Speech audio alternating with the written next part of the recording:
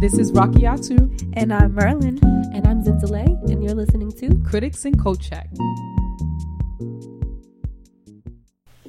Good morning and welcome to Critics and Code Check.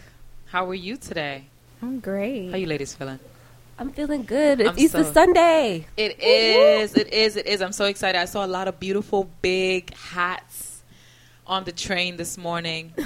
I didn't wear my Mine is on the inside. I'm fully celebrating Easter, though. Talk to me about how your week went. What's going on? What'd you do? I practice a lot of self-care. That's the best way to put it. I practice a lot of self-care. I paid a lot of attention to my body, what my body needed to recuperate, had a lot of rest.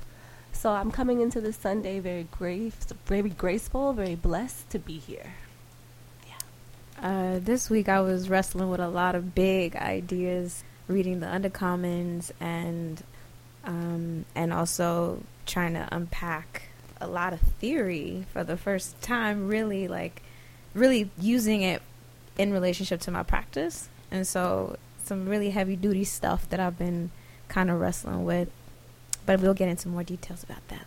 Yes, Fred Moulton is heavy lifting. Like, I always feel like he's like outside of my weight class. You know what I mean? Like, I'm really not boxing at Fred Moulton level yet, but he's a really great endeavor in terms of an intellectual heavyweight. He's a good person to practice lifting with, definitely. Mm-hmm. I had a hectic week. I was running all around the city.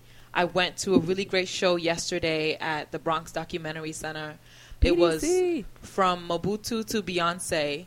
And there were photographs of men and women, documented by this woman, Emily Regine. I'm going to mispronounce her name because she's French. And, I never do well on those words. But it was a really great vibe. And I'm going to see more of her work. I want to see more of it. But I'm excited to share some stuff about that exhibition with you all. I know we have a special guest today. So we're really excited to have somebody in the house, especially somebody who's doing some dope shit. Zen, tell me, about this mystery person that we have today in the studio. Our mystery person is Alexandra Bell, a Brooklyn-based multidisciplinary artist who investigates the complexities of narrative, information, consumption, and perception. I'm really happy to have her. Give her a round. Hey, how's it going? Thanks for having me. Good to have you in the house. Thank you. How was it getting here today? How's your Sunday so far? It's all right. I realized it was Easter this morning. Just this morning?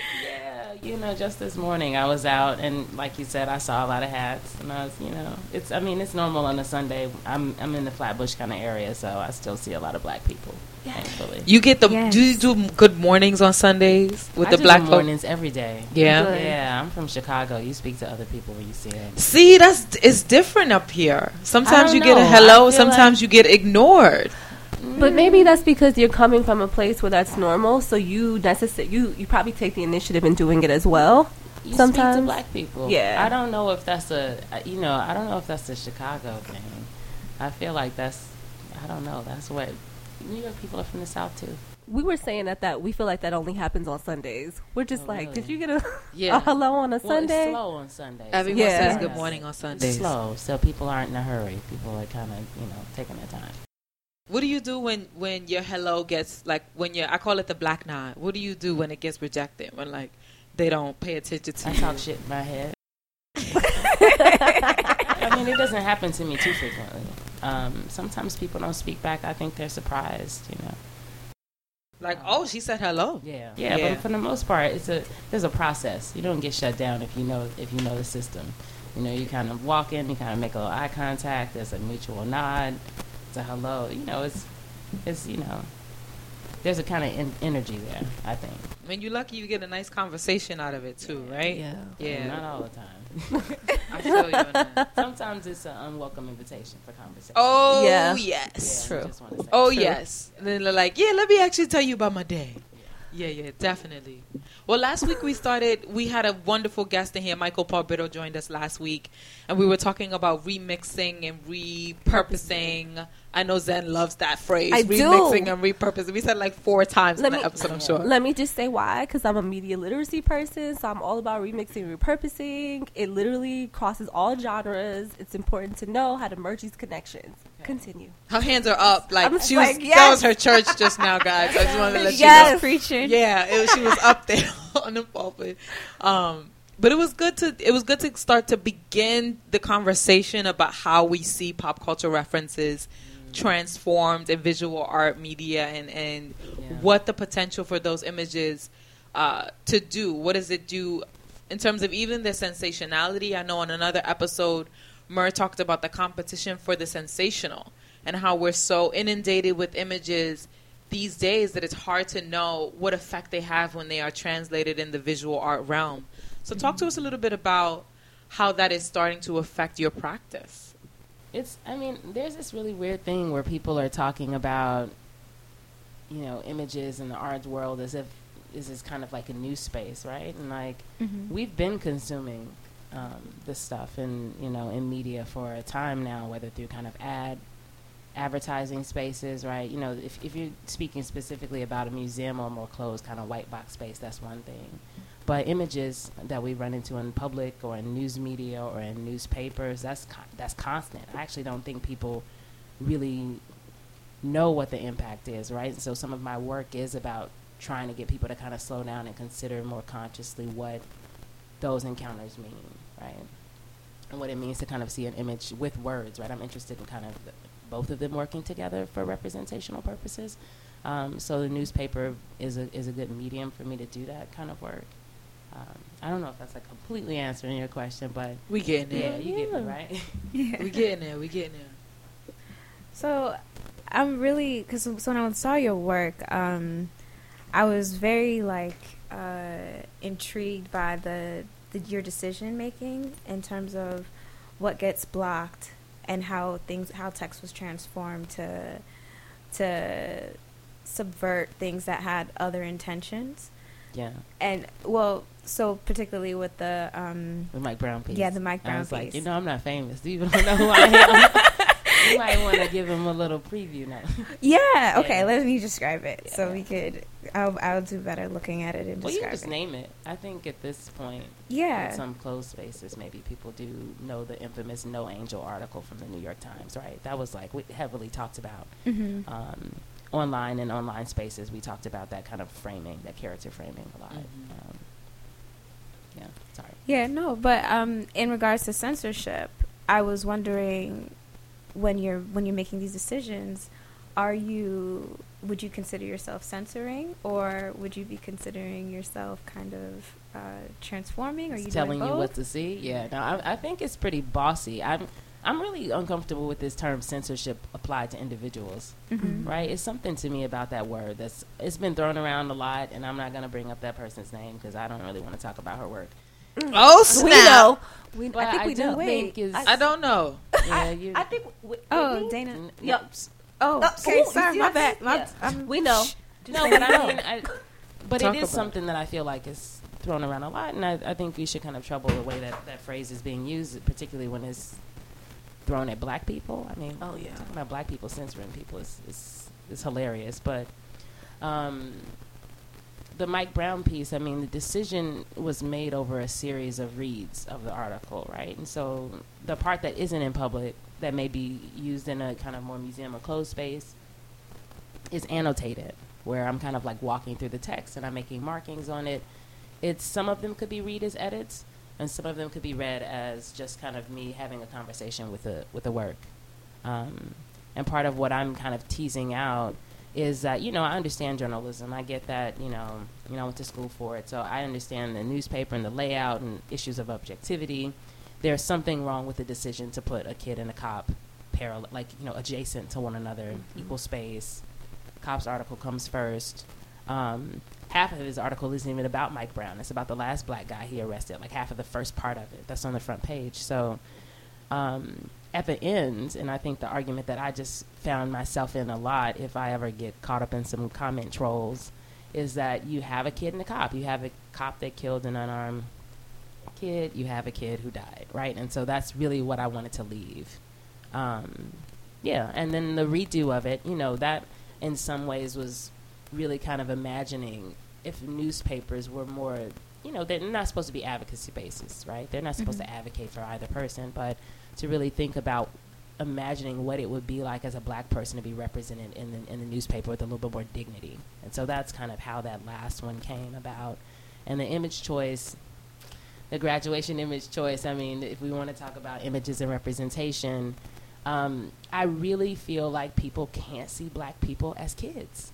They can't. I agree with you. They can't, you know? Oh, yeah. And so there were other images particularly of black men. Yeah, right? There were other images of Mike Brown. There's one with he has headphones on, where to me he looks pretty youthful. I think my concern is that there are so many other biases that come into play when we're looking at black people and black bodies, that I thought if I put the graduation image there, it's such a rite of passage for so many people that means so many different things, that would come into play as well and kind of like maybe negate some of that negative urge. But yeah, it wasn't without some difficulty that I picked that image. Yeah. I think it's really interesting that you mentioned how black children aren't allowed to be perceived or seen as children. I think it's something also that is tied with the idea of like the imagination, and like when is this time in a child's life that they have to stop imagining because they have to take on these roles, these adult-like roles, which brings me towards the question of like, I think what you're kind of hinting at is like epistemology, the idea of like how do we believe what we believe, and like how do we create like our opinions about what we're consuming. Epistemology. Okay, thank you. Epistemology. I pulled it up just to make sure I said it right, and then I said it wrong. But how do we know that what we're receiving or actually consuming is true? And I think that even what I see like on your Instagram page, when you're bringing these frameworks into question, this role of accountability. So I wanted to know if you could expand a little bit more on that, not just with news media outlets, but also like us as consumers, as readers, as well as like art and museum spaces. But I just want to, can you define epistemology, okay, please? Just so in case I oh no, you're right. Yes, thank you. Okay. Keep it simple. What happened, y'all, to keep it simple? Really now y'all talking like art. Keep it simple. Well, she said epistemology. All right. So it's a form of knowledge making. Yeah, right? basically. And it's a form of understanding the ways that we create what is truth, what is knowledge, and the way we align something with belief. Like I believe this to be true because of this visual, these words that are aligned with something. Talk to me. You said it sounds too much like art. We have that debate back and forth a lot on the show. Particularly because, so we'll wrap this into your conversations about the reader's accountability.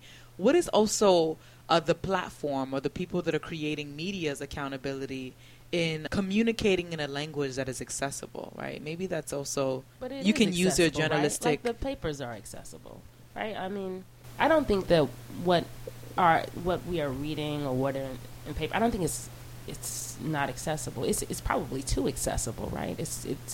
It permeates a lot of our thinking in ways that we don't know. And I think, some of the work that's done by newspapers to kind of push forth certain biases and some of the laziness on the reader's account, those things kind of combine for they're not the only two things that are happening, right? This is kind of multidimensional. There's so many things that go into how we consume media, and then how we kind of then act upon the things that we read, right? We read and we see. I think my work in terms of looking at newspapers is trying to find a way to challenge what we're seeing.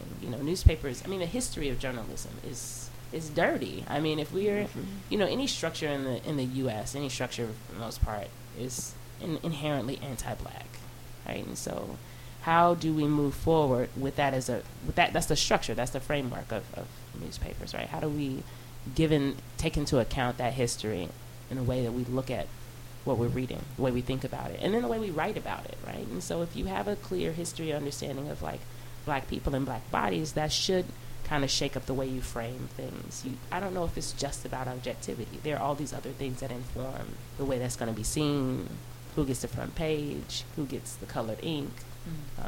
All of those things matter to me. I mean, New York Times, for instance, some of the reporting they did around the pipeline protests, to me, also kind of fell into that space. The right? Dakota Access Pipeline. Yeah, access. They had the Bundy brothers. They were occupiers. There's language shifting, around that. There are occupiers versus protesters. Bundy brothers kind of had the front page of the national sections. That was, in color. The protesters for the Dakota Access Pipeline had the page behind them that was in black and white. So I think those decisions, they matter in terms of what we assign, as important. I wanted to go back to the idea of black boyhood and the ability for our imagination to comprehend what black youth looks like, or even that being a space of innocence. And then, of course, Merlin bringing in the link and the beautiful images you shared with us, the John Edmonds images. How can we better understand boyhood or infancy in our representations, not just of the imagery and the way that we talk about young black male contribution, right? And I think, Alexandra, for you, this will mean also kind of the translation from the journalistic endeavor into an artistic one. How have you pulled that out? For Mer, this will mean pulling this out in your painting and in your figuration. For Zen, this will mean the type of media that you share. But how do we do that in ways that capture the imagination that we're trying to produce?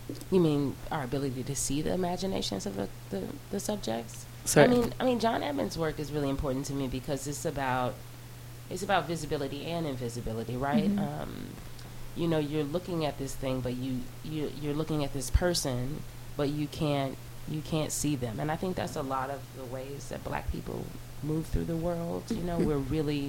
We're the most visible, invisible people in the world, right? And so his work is, my work is definitely really kind of on the nose, at least the stuff that I've put in public. In some ways it needs to be, right?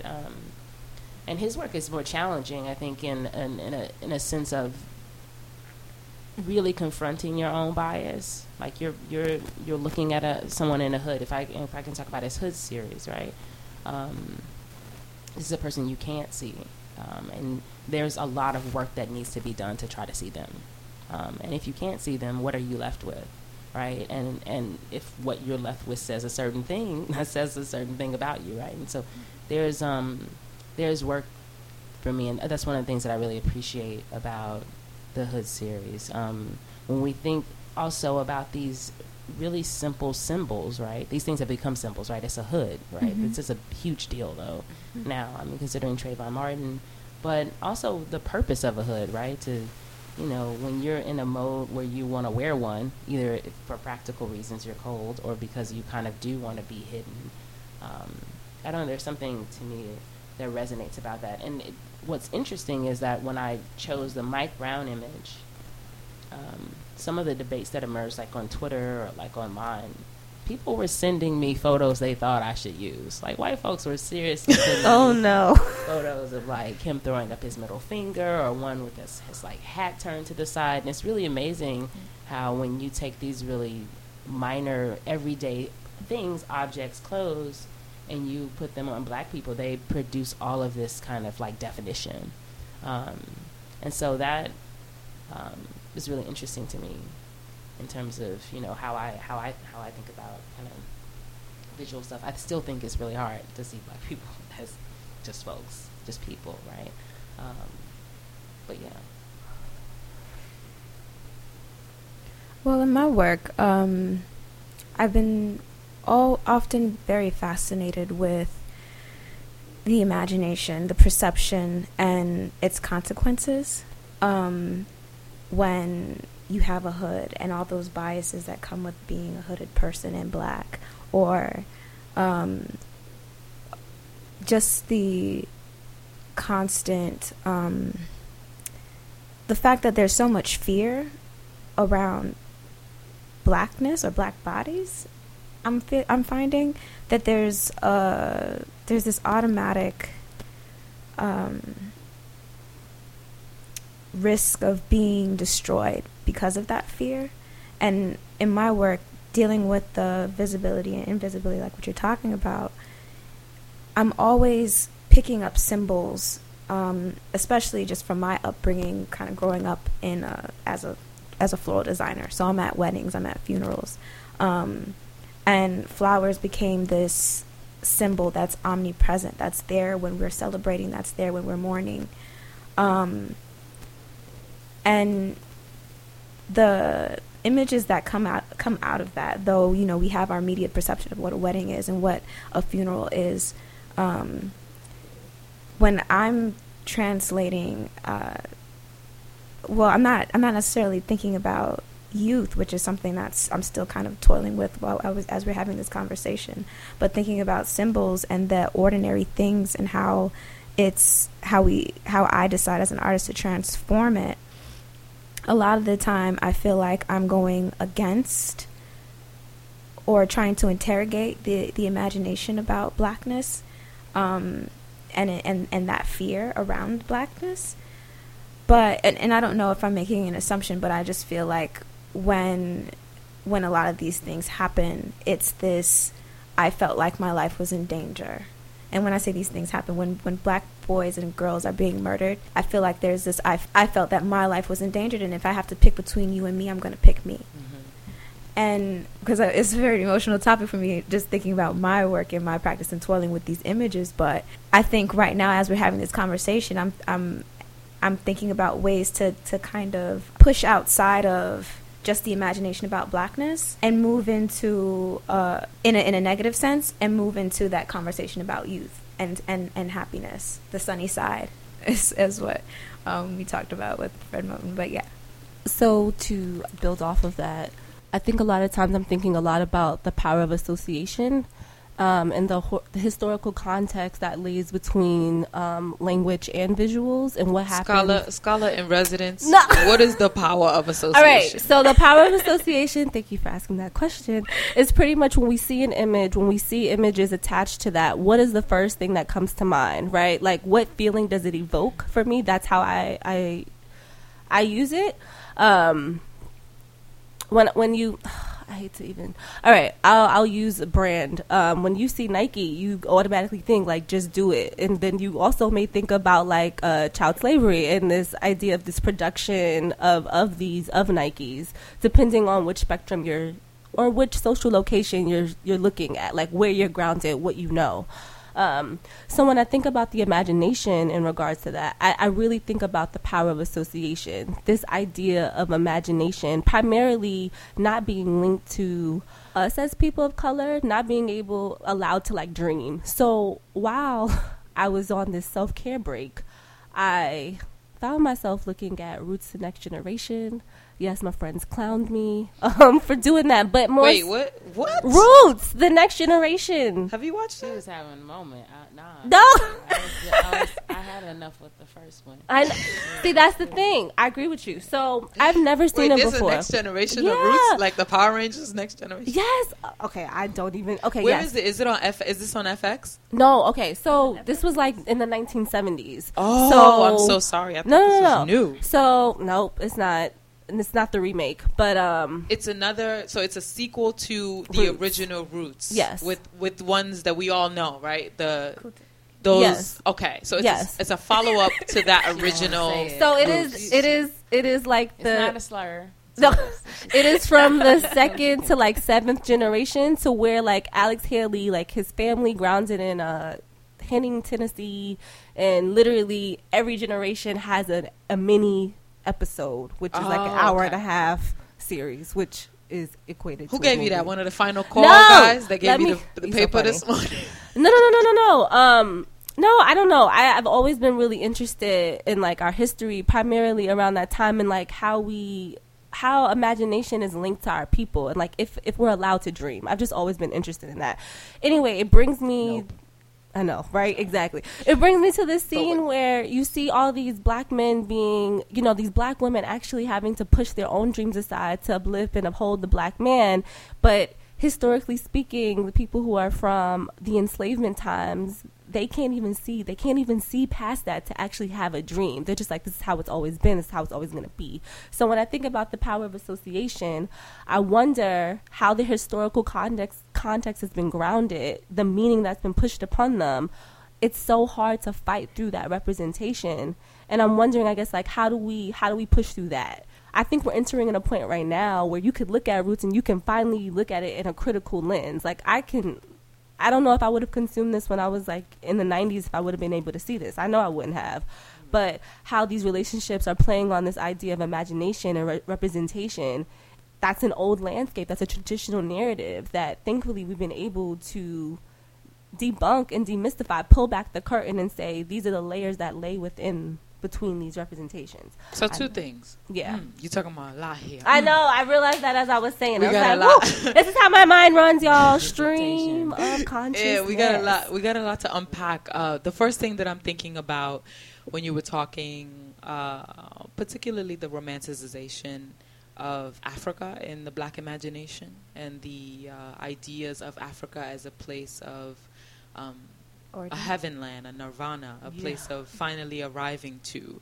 So that's one box, right? Understanding the parts within our communication of the Black dream, the things that we consume in our own community, understanding the parts of that dream that are way too off, right? Understanding the parts of the dream that are not at all close to what is actually reality. That's the first thing. The second thing is also supporting the type of work that looks like the dream, right? So when we look at the John Edmonds piece, and he's featuring the men in do-rags, and these are also, I would assume, young men, right? I don't really associate do-rags with older Black men. I associate do-rags with young Black men who like, I need to keep my waist 360, so I'm going to put on this do-rag and wear it through school. And I saw, immediately seeing those images, I thought of Shy Keith. I met recently at the Yale MFA show a few weeks ago, and his images of like Black men dreaming or Black men kind of moving and having their bodies collide with one another. So I thought about how to push forth ideas in our imagination that represent what that other place looks like that you're talking about. So if there are parts of our imagination that aren't sufficient to our dreams, who are the artists, who are the communicators, who are the curators that are giving us images that is over that hump? And that's what I want to see more of. If that's a Black queer aesthetic, that's what I want to see more of. Those are the two things that came to me. What do you think? I mean, it's weird. I think we're talking about this as if it's a place where we're trying to go to in some ways, and I think in some of our private spaces we might already be there, right? And it's about making those images and those ideas more widespread, and doing some of the deconstruction work that needs to be done in the public space. Because I look at Shy Keith's work, and I mean John Edmonds' work as well, is kind of deconstructing masculinity, at least as we kind of see it. It's kind of like, hard, kind of rough kind of space. And I imagine that a lot of men, gay, queer men that I know have in some ways carved out, hopefully, right, a space that's a little more compassionate, right, in their private lives, right? And so, and I don't think a lot of people know about those spaces. I don't think some people know they exist. So I think a lot of the work is in telling those stories. So, yeah, I mean, I agree. Yeah.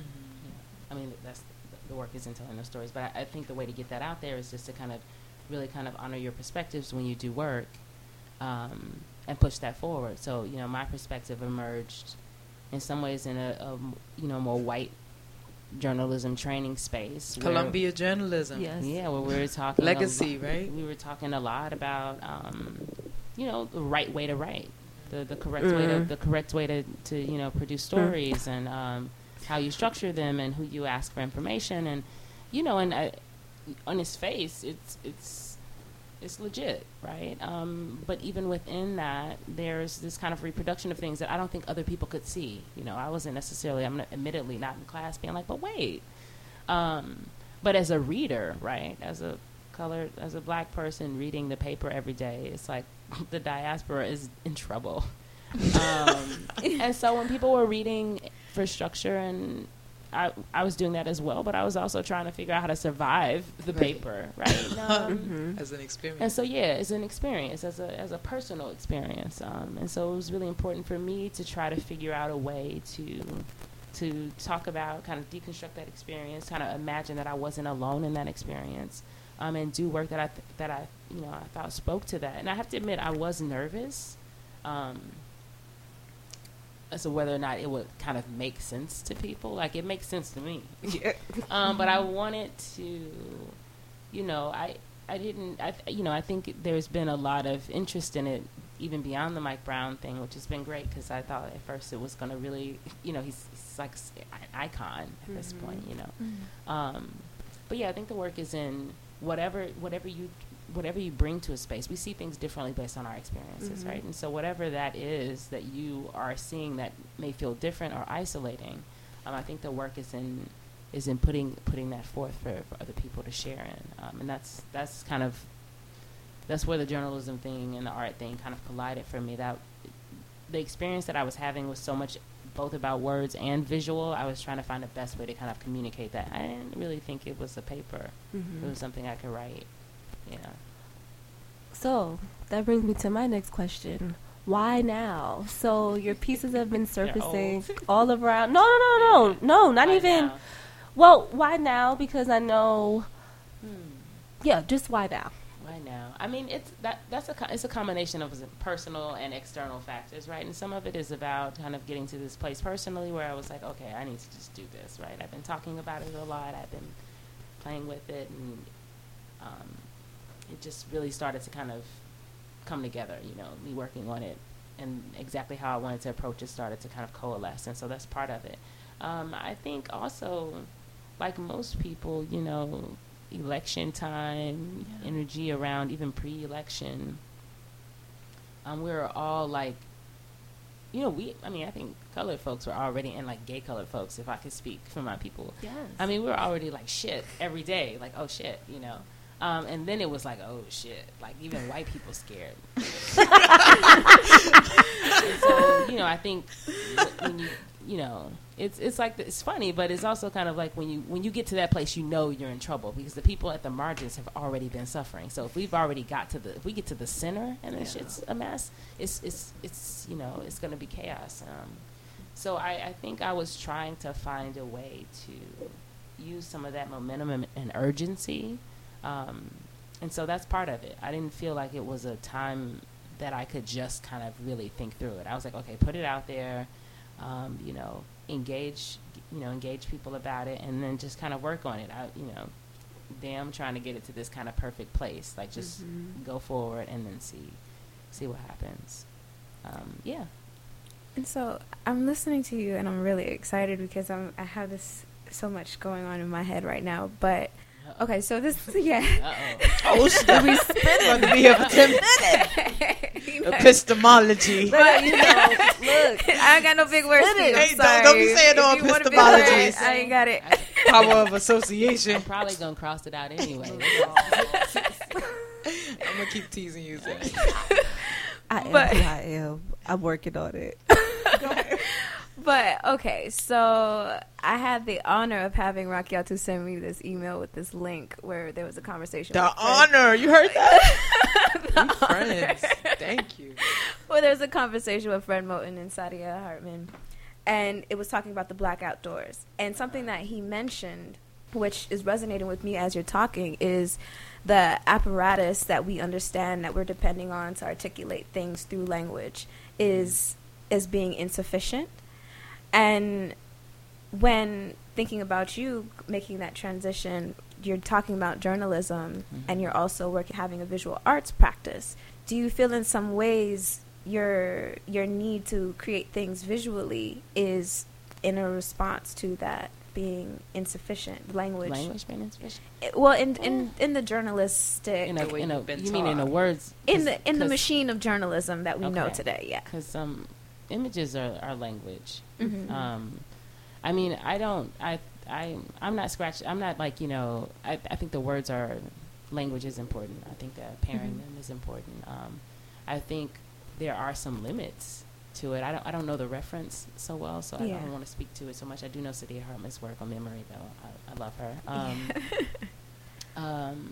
But I don't know. I mean, I think it's about trying to tease out the information that's in the language that's already present, at least for the work that I'm doing, right? There's something already being said.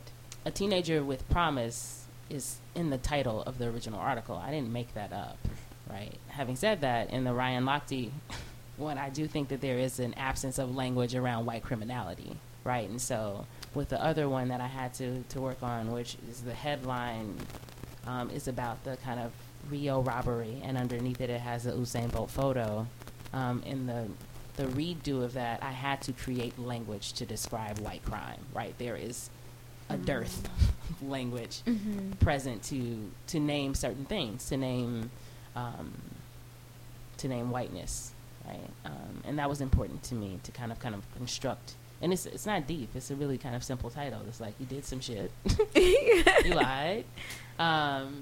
But it is important, right? It's important for me to kind of combine that with the visual. I don't think that, because newspapers aren't just words, right? And so I think there's this kind of expectation, because I was trained in journalism, that's the one thing that I'm supposed to rely on the most.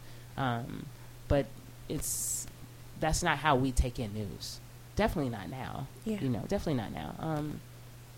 If you look at, papers have increasingly relied on images, and people who are, consume online, you're looking at photo essays, you're looking at all kinds of things that are combining two types of languages. And so my work is, I don't want to say it's absent. I don't know. I have to look at that. I have to listen to that Fred Moten. Yo, it's some serious shit. Guys, listen, I was supposed to send me this link. You know that, right? Yeah. I didn't get the link in time to Here's what I referenced Sadia Hartman on the fly. She eyeing me. I didn't get in time to send it to you. We thought you were going to be on your epistemology. No, but the thing about the Fred Moten piece that I'm happy to send you and happy to share with you. I want to hear that. Yeah. It's so dope. And like what he's saying, and I think the thing that makes me so excited about your work is when you're talking about the newspaper as an experience, those are very different things for someone who is not like from a journalistic background, right? And so I'm excited to see what your annotations and your notes look like and how you experience the newspaper as not just a reader, but as someone who is like moving through it as an atmosphere to try to understand yourself. And I think what Fred would say is that very much so that she's refused her options, right? And so the options for you and what Merlin is trying to pull out and that piece really talks about is that like the options were to continue in a paradigm that said journalism was this particular way, or to create in a paradigm that said that visual arts was this particular way. And what is exciting about this magic and this space in between, Derek Bell will call it like Afrolantica, it's this liminary imaginary space that isn't quite anything, is the opportunity for us to understand ourselves better from that refusal. That's the undercommons, right? Yeah. Is when I said no to those things that I've been taught about what good stories are or what good art is, what did I make? What language, what new language did I use to express myself? That's exciting as hell. Yeah, it is. I mean, a lot of it is about refusal, right? And I think if you're just taking in all this, you're consuming all this stuff, and you're not contending with it at all, it's a dangerous place to be. It's really interesting. I was in Bushwick the other day, and I walked past a wheat paste of the Mike Brown. It was like two of them close together, and people were reading it. And it's interesting because when I see people sometimes argue with it, or even people who maybe have defaced it, I think my question is, are you upset that I'm telling you what you read and believed might be problematic, right? Like, is that difficult for you to imagine that you consumed something, you went on your merry way, and then somebody was like, oh, come back here and look at it again, right? And so I was speaking with somebody in the Mike Brown article. What's really interesting is, and it's, somebody originally thought that I redacted everything that wasn't true. It's the New York Times. Come on now, they're writing, they're doing their work, right? But in the Mike Brown No Angel part of the article, there was stuff that said, you know, he took up rapping, and he's, you know, he took up drugs and alcohol. And I was like, you know, in the annotations, I like circle drugs, and I'm like, what kind? Like, you know, like the question is kind of like, where are there gaps? Like, was he using heroin or was he smoking weed? And like, even then, does it still matter, right? But even what type of rapping? But does it matter? Exactly. And so, I mean, but the reason I did that is because I want people to pause around that, to consider what you might be thinking and how that's supposed to inform somehow that this might have been something he could have avoided or was his fault. And so that was kind of, I mean, the annotations for me were, it really was about trying to like slow down, trying to really think about what was being said to me. And even on the Darren Wilson side, I mean, the first part of it was about this black guy that he arrested in, I guess, the year before, which was 2013, that he had kind of gone to the neighborhood and gotten some call, and then he just took it upon himself to like wrestle this guy down. It was clearly like this Superman moment. Savior moment too? Yeah. I guess, if you're, you know. And so the photo that's actually in the paper is a still image from a video of when he had gotten an award for that kind of arrest, right? And so there's this accolade attached to kind of stopping black people, you know.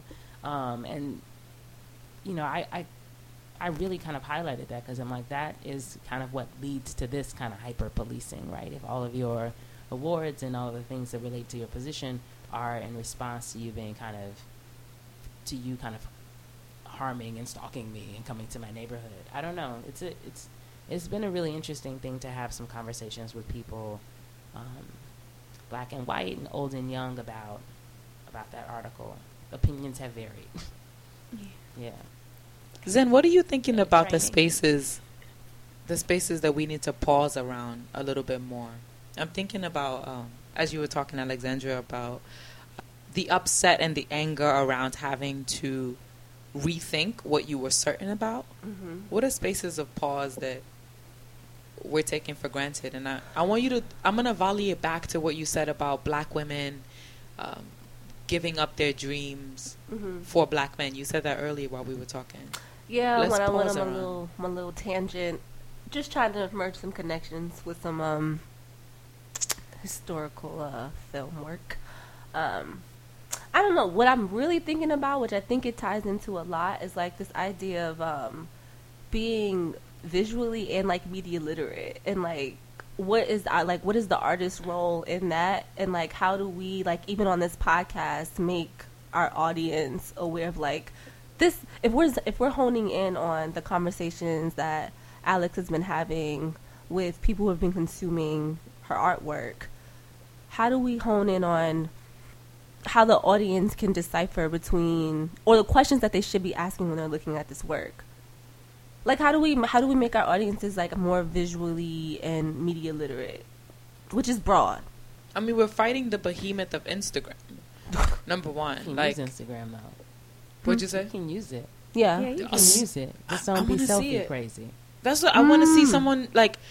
I want to see someone do it in a way that like distracts me from looking at pictures of French bulldogs. You know, that's all my Instagram is but you about. know what? I think this is where we, you know, come in also, and I'm gonna get you Rocky out till you put it out there. It's kind of where you come in with, I guess, the personal responsibility too, right? Like, so if this is this world that you want for yourself so bad, right? You do have to work for it, because it's not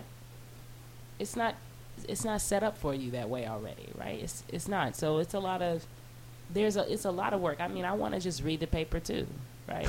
But I also don't want to be outside and see somebody in the hood and scream and run down the street. Like, I want to have something to fight back against, kind of my own bias, and you have to do that work. You know, I was at a dinner last night, and I was talking about when I first moved to New York, and that, you know, which is like 12 years ago. But up until then, you know, and I was out in Chicago, but, you know, I kind of came out as gay in Chicago. And so when I moved to New York, though, I started working at a gay organization, gay and lesbian organization. And it was like my first real time really working closely with trans folks. And prior to that, though, I realized that, like, my only understanding of any kind of, like, alternative, like, sexuality or differences, or, like, it was all about, like, Shanae, and like these caricatures. And it was a lot of work for me I had to be checked a lot, and like, you know, and I'm not a hateful person, you know, but I definitely didn't understand difference in ways that I should understand difference.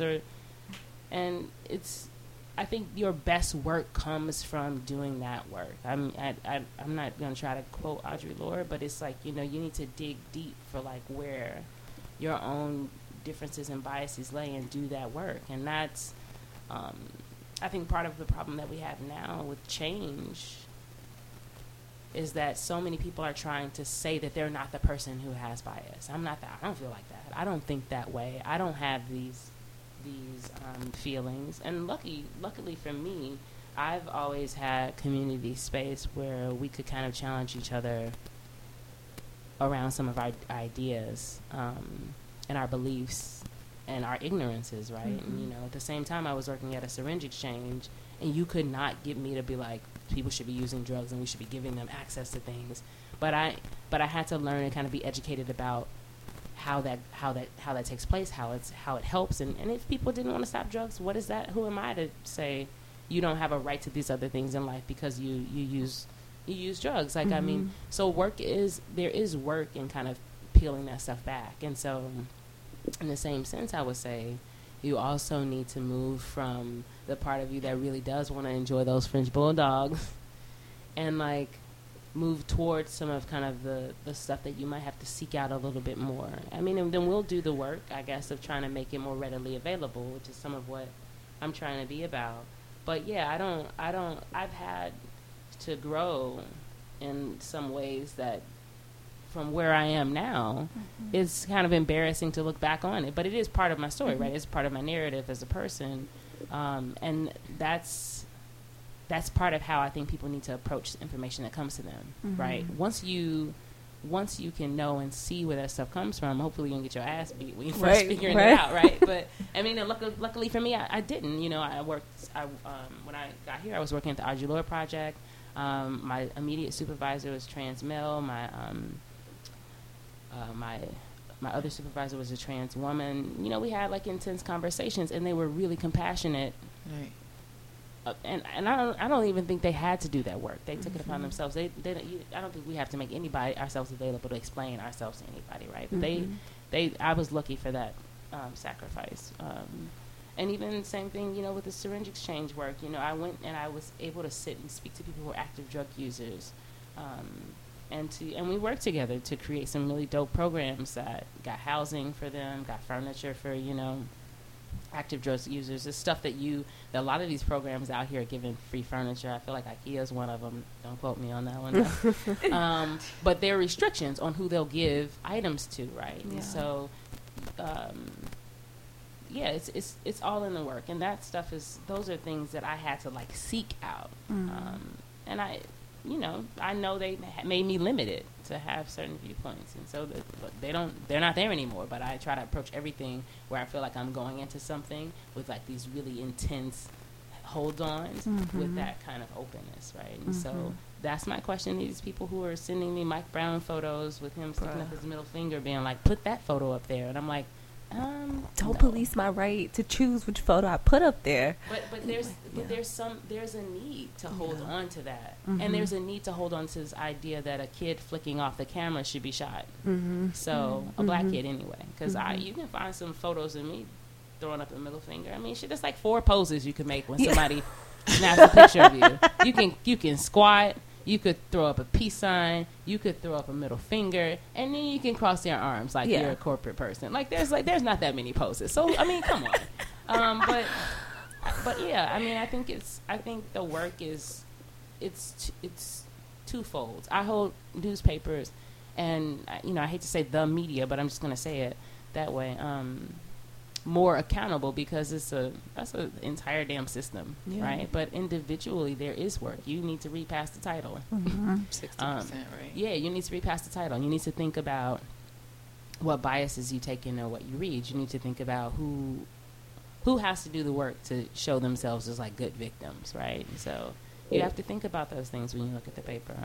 What's on the front page, and it's a lot to tease out, but it's really critical in some ways. Even if you a fraction of the time you do that, I think it can impact.